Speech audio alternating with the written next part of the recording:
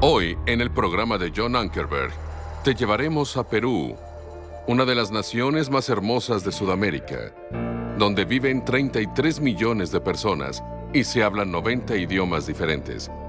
Jesús ordenó a los cristianos, vayan por todo el mundo y prediquen el Evangelio a toda criatura y hagan discípulos en todas las naciones. Pero ¿cómo podemos hacer esto cuando a lo largo del sinuoso río Amazonas en Perú hay más de 100 tribus que viven y nunca han tenido contacto con el mundo exterior? Otros peruanos viven en lo alto de la cordillera de los Andes o en las profundidades de la selva amazónica y nunca han sido alcanzados. Además, millones de personas en Perú no tienen la Biblia en su idioma o son analfabetas y no pueden leer en su propio idioma, por lo que nunca han oído hablar de Jesús. Mi invitado de hoy es Morgan Jackson, director de La Fe Viene por el Oír, quien hablará sobre lo que sucede cuando las personas escuchan las palabras de Jesús en su propio idioma por primera vez en esta edición del programa de John Ankerberg. Gracias por acompañarme hoy. Soy John Ankerberg y mi invitado de hoy es Morgan Jackson, el director de La Fe Viene por el Oír, que está trabajando con más de 1 millón de iglesias que contienen ciudadanos en el extranjero en casi todos los países, ¿de acuerdo? Déjame hacerte una pregunta. ¿Cuántos idiomas se hablan en todo el mundo? La respuesta es 7.140 idiomas. Siguiente pregunta. ¿Cuántos de esos idiomas no tienen Biblia en su idioma? ¿Adivinarías que hay unos 4.000 idiomas que no tienen Biblia? Más específicamente, unos 3.312 idiomas tienen al menos un libro de la Biblia, mientras que 2.200 idiomas aún permanecen sin ninguna Biblia en lo absoluto. Pero aún hay una cosa que es peor. Piensa en esto.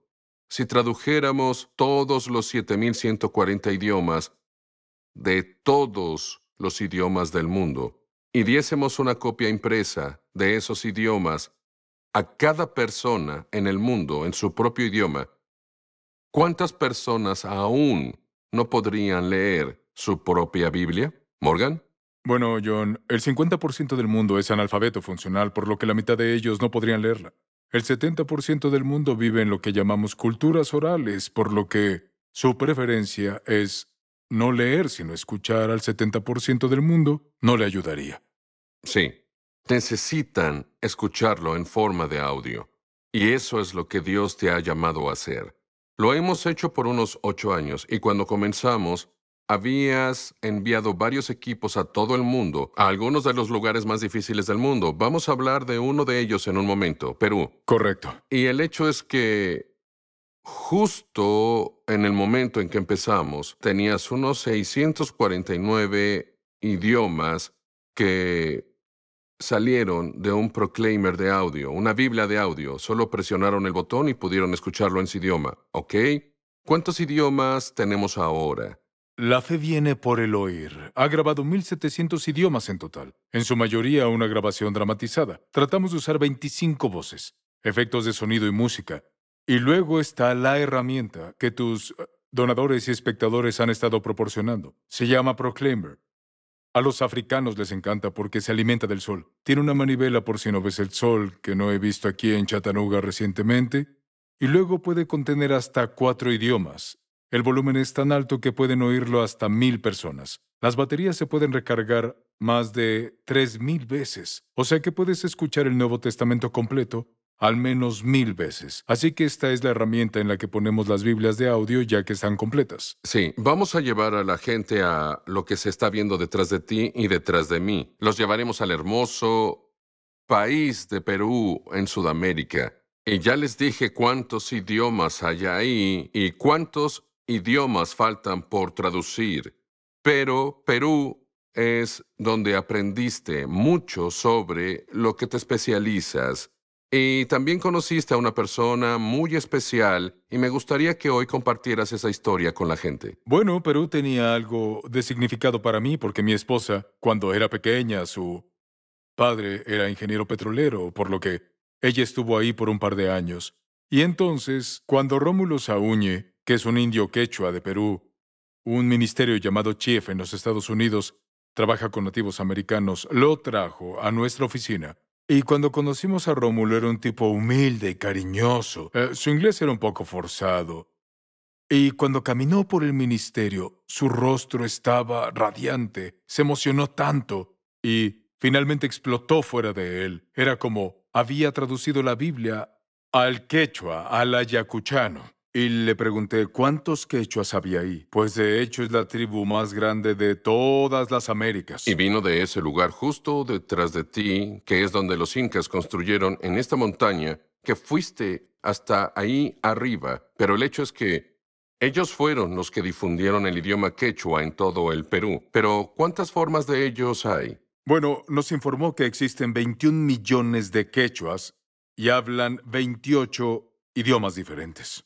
Y me quedé un poco desconcertado. En ese momento no estábamos grabando la Biblia en ningún idioma. Teníamos en español, en inglés, trabajábamos con más de 100,000 iglesias del país y así los estadounidenses oyeran la Biblia, los que sabían leer.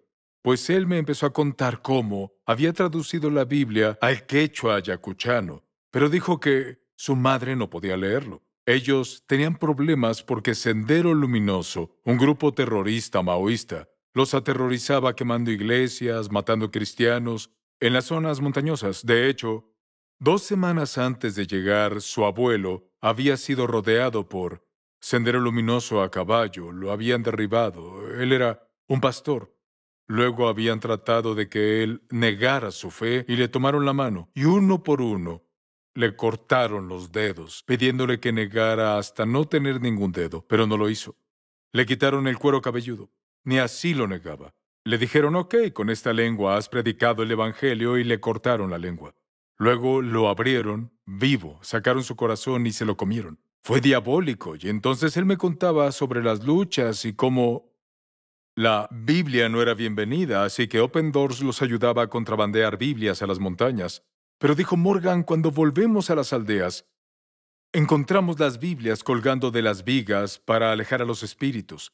Dijo, la gente no puede leerlas. Mi mamá no puede leerla. Y comenzó a llorar y dijo, Morgan, ayúdame. Y mi corazón se está rompiendo. Pienso, ok, necesito ayudar a este tipo. Pero fue antes de tener equipos para grabar. No sabía muy bien qué hacer y estoy ahí sentado diciendo, ¿qué voy a hacer? Y pensé, está bien, bueno, ¿qué tenemos que hacer? Y me dice, no, no, no, no, ya lo grabé. Lo grabé hace 5 años, pero está en el garage de un misionero en California porque nadie sabe qué hacer con él. Es de carrete a carrete. Y claro, eso es lo que hicimos. Nosotros producíamos 20 Sí, millones de cassettes al año. creo que debes sacar tu Biblia de audio ahora y debes decirles con qué fue que empezaste. Y tú luego inventaste esto con tu hermano y otro hombre. Esta es una máquina muy especial. Quiero que les cuentes cómo empezaste con todas las piezas, con lo que empezaste. Pues cuando empezamos usábamos cassettes. Y entonces esto es lo que quería Rómulo. Y claro, cuando me dijo que tenía, ya sabes, 21 millones de personas, pensé, ¿qué? Pero dijo, solo hay 2,1 millones de personas en su grupo de personas. Y yo pensaba un juego de cassettes, un reproductor, pensaba en los más de $100 que se necesitarían por persona y pensé, no estamos recaudando dinero, fue antes de Y conocerte. necesitabas electricidad. Baterías, era simplemente imposible, no pude descifrar cómo hacerlo. Rómulo, en cambio, me dijo que sí, le proveía un juego a un pueblo. Ese pueblo vendería una oveja para comprar baterías y son comunales. Aquí es donde empezamos a aprender de las comunidades orales. Y esa es la razón por la que produjimos el Proclaimer de esa forma. Porque comenzamos a tener en el mundo personas que nos decían que no escuchaban la Biblia por 2 o 3 meses al año, porque aunque tenían un reproductor y tenían cassettes, era el tiempo del hambre, como lo llaman, entre cuando llegaba la próxima cosecha y la cosecha terminaba, y no tenían que elegir entre comprar comida o comprar baterías, porque no tenían electricidad. Sí, algunos lugares no tenían electricidad. Sí, y la mayoría en los que trabajamos no tienen. Entonces, lo que hicimos fue que Mike Jane, que es ingeniero, pasamos 3 días ayunando, llorando, diciendo, Señor, necesitamos algo mejor que esto. No me gusta que la gente pase 3 meses sin escuchar tu palabra porque no pueden pagar baterías. Y así a él se le ocurrió este diseño de un panel solar. A los africanos les encanta porque se carga con el sol. Quería una manivela porque hay lugares en la selva donde no se ve el sol. Esto permite que si lo pones en marcha por 10 minutos, se cargará tanto como para escucharlo por 40 minutos. El volumen es alto y esta es una de las claves. En África tendrás a todo el pueblo reunido. En Perú es la misma situación, así que debe ser tan fuerte como para que cientos y cientos lo escuchen. Y luego puede contener hasta 4 idiomas. En esos tiempos las baterías se podrían cargar 200 veces, ahora se recargan 3000 veces. O sea que puedes escuchar todo el Nuevo Testamento al menos 1000 veces. Así que esta es la herramienta en la que ponemos las Biblias de audio al terminar. Y muy resistente porque, escucha, he estado en Etiopía, he estado en Kenia y he estado en Sudamérica también, y solo digo, el hecho es que todo se arruina, ¿de acuerdo? ¿Qué tan resistente Está es? hecho del mismo material que los cascos de fútbol americano. Tenemos uno en la oficina que está quemado porque se incendió.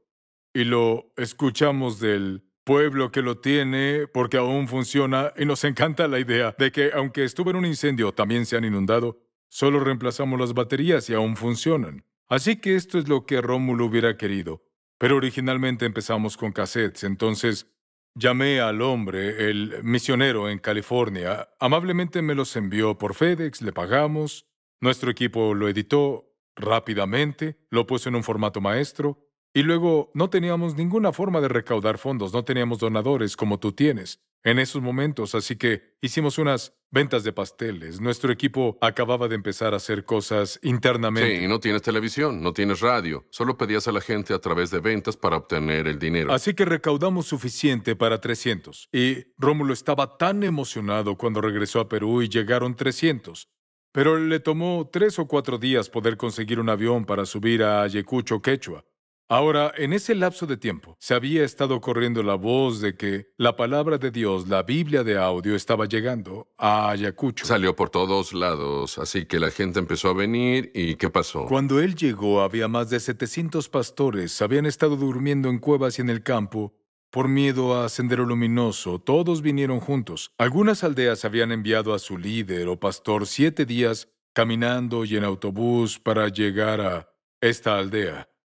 Y estábamos tan emocionados de ver al hombre. Pero debo decirles que te rompe el corazón cuando sabes que 400 de esos pastores se fueron a casa sin nada. Pero los 300 que lo hicieron, cuando regresaron después de 4 o 5 días de viaje a su pueblo, cruzaron el paso de la montaña y bajaron, y que llevaban las Biblias de audio con ellos, todo el pueblo tocaron las campanas, todo el pueblo se reunió y escucharon la palabra de Dios. Nuestro equipo trató de recaudar más fondos, pero de inmediato lo que descubrimos fue que estábamos pensando que esta era una herramienta de discipulado sin darnos cuenta de que era una de las herramientas más poderosas del evangelismo. Recibimos un informe de que una sola Biblia de audio en realidad había llegado a 31 pueblos en blanco. Lo que hicieron fue llamarlos pueblos en blanco porque eran pueblos donde no había iglesia, ni comunidad cristiana, ni testigos. Y así las Biblias de audio que comenzamos a enviar eran contrabandeadas a las montañas y llevadas de pueblo en pueblo. Ahora, en esta experiencia temprana, Rómulo volvía cada año con mi familia y tengo estas imágenes de él en el asiento trasero con mis hijos que eran muy pequeños, enseñándoles canciones en quechua tocando la quena. Bueno, en 1992, en septiembre, hace unos 30 años, de hecho hace 30 años, estaba en Sudáfrica con mi hermano y estábamos pensando en hacer Biblias de audio ahí y mi esposa consiguió el número del invitado con el que estábamos. Era su planta de fabricación por la noche. Nos llamaron diciendo que a Rómulo lo habían asesinado. Mary recibió la llamada. Rómulo había estado, dijeron, en el camino. Lo que pasó es que él, su padre, un hermano y un primo habían oído que en su pueblo natal estaban luchando y sufriendo porque Sendero Luminoso había estado disparando por la noche. Había viudas, su abuelo había sido asesinado, su abuela enviudó. La gente no tenía ni ropa, no tenía comida, y ellos intentaron colarse para llevar ropa y comida a las familias que habían en esta comunidad montañesa. Pero Sendero Luminoso se enteró de que estaban ahí y siendo pastores ahí eran odiados. Entonces el camino fue bloqueado en la salida y ellos fueron apartados. Rómulo, su tío y su primo fueron sacados. Su papá también, pero al papá le dijeron que no. Él suplicaba por reemplazar a su hijo. Le dijeron no. Tú vas a mirar. Y así mataron a Rómulo y a su tío y a su primo en ese camino, y Mary y yo estuvimos ahí hace unos años y hay un pequeño monumento blanco. Es demasiado pequeño para un hombre de esa grandeza. Se erige ahí. Pero recuerdo estar en Sudáfrica en el piso frío y mi hermano y yo solo nos arrodillamos, solo fuimos abrumados. No sabía qué orar y mi hermano es ingeniero. Él, cuando estamos en una reunión, no ora en voz alta, no canta en voz alta, él no es portavoz. Pero en ese momento hubo una ira que estaba en él y comenzó a orar, pero él no estaba hablando con Dios, en realidad estaba hablando con el diablo y él le dijo, cometiste un error. Has cruzado la línea y no nos detendremos como ministerio hasta que hayamos grabado cada uno de los idiomas y cada persona haya escuchado. E hizo una declaración de guerra y la sangre de Rómulo se puso en una piedra en nuestro ministerio. Y fue poco tiempo después que comenzamos a hacer grabaciones de la Biblia de audio para todos los idiomas quechuas y todo el mundo.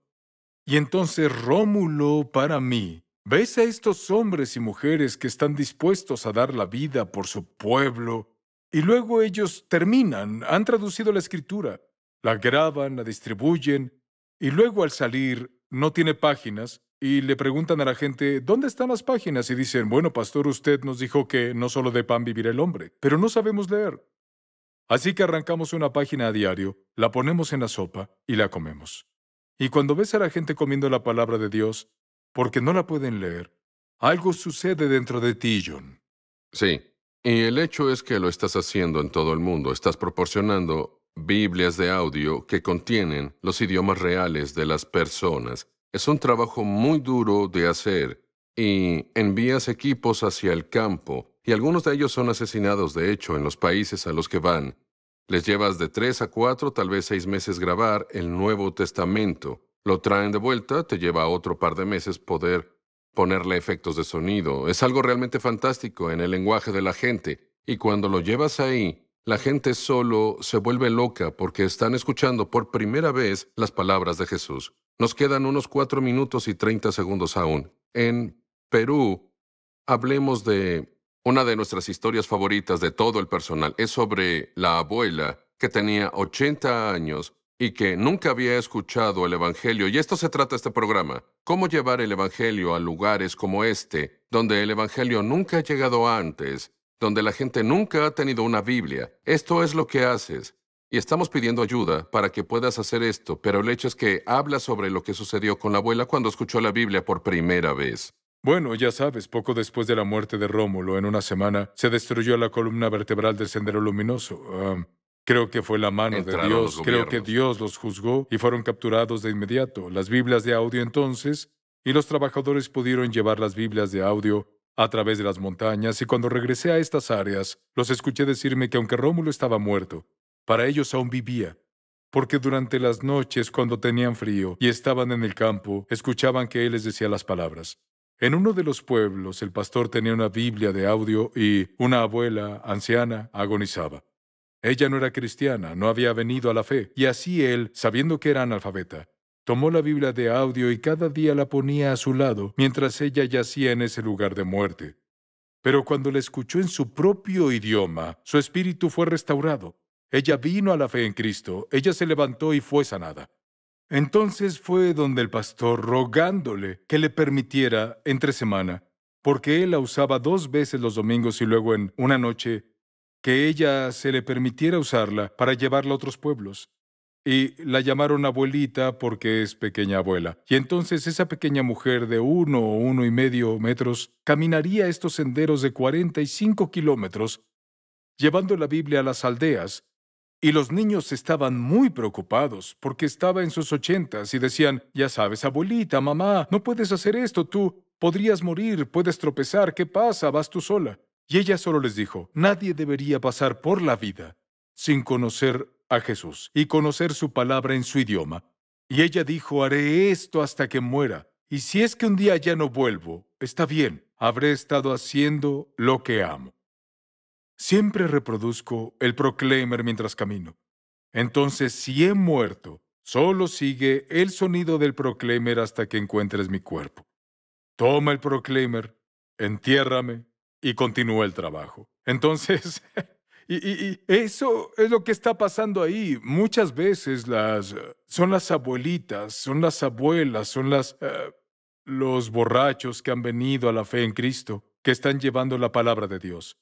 Pueblo por pueblo, monte por monte, tú y yo no seríamos bienvenidos. Así es por eso que los aldeanos son los que lo llevan a su propia gente, porque si no, nosotros como extranjeros el hecho es que no nos aceptarían, pero aceptan a su No. propia gente. E incluso ahí vamos a hablar de historias más adelante, en la que mucha de nuestra gente ha traído Biblias a sus pueblos, pueblos que han sido completamente paganos, y los llevaremos por todo el mundo durante esta serie. Han sido asesinados. Un año les dije, hay tipos que han sido asesinados este año tomando las Biblias que la gente ha dado, que tal vez deberíamos parar y dijiste, no, van a entrar, los apoyes o no. Así que amigos, gracias por acompañarnos esta semana.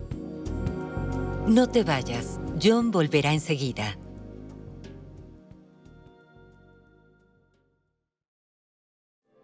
Gracias por acompañarme hoy. Mientras pensamos en el nacimiento de Jesús, y muchos de ustedes están dando regalos a sus seres queridos, me gustaría que pensaran en cómo Rómulo dio su vida para tratar de llevar Biblias de audio a los 21 millones de indios quechuas en los pueblos de montaña de Perú.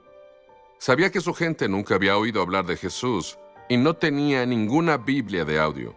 Hoy, los cristianos en Perú solicitan 20,000 Biblias de audio más para ayudarlos a alcanzar a su propia gente.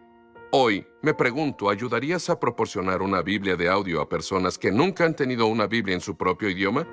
Si es así, hay 4 formas en las que puedes ayudar. Primero, por una donación de $500, puedes proporcionar una Biblia de audio, y hoy tu regalo será igualado por un generoso donante, por lo que estarás dando 2 proclaimers de audio, y tus 2 Biblias llegarán a 180 personas y ganarán 90 personas para Cristo.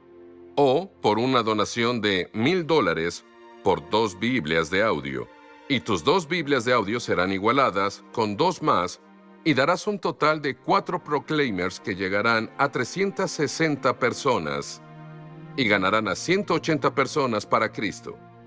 Y si haces una donación de $2,000 por 4 Biblias de audio, tu donación será igualada por un donante generoso, con 4 más, y estarás dando un total de 8 proclaimers, los cuales, pon atención, llegarán a 720 personas y ganarán a 360 personas para Cristo.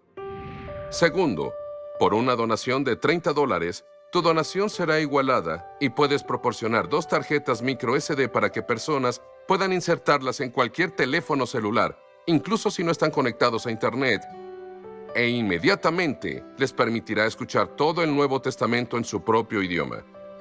Por una donación de $60, esta será igualada y puedes proporcionar 4 tarjetas micro SD para los teléfonos de la gente. En tercer lugar, si haces una donación de $100, esta será igualada y proporcionarás 2 tarjetas micro SD y 2 Bible Sticks. ¿Qué es un Bible Stick? Son reproductores digitales personales que funcionan con baterías y vienen cargados con una Biblia de audio y auriculares para que la gente pueda escuchar la Biblia en privado. Por una donación de $200, tu donación será igualada y puedes proporcionar 4 tarjetas micro SD y 4 Bible Sticks. Y finalmente, cuarto, por una donación de $1,000, puedes proporcionar 14 artículos muy importantes que llamamos paquete de audio.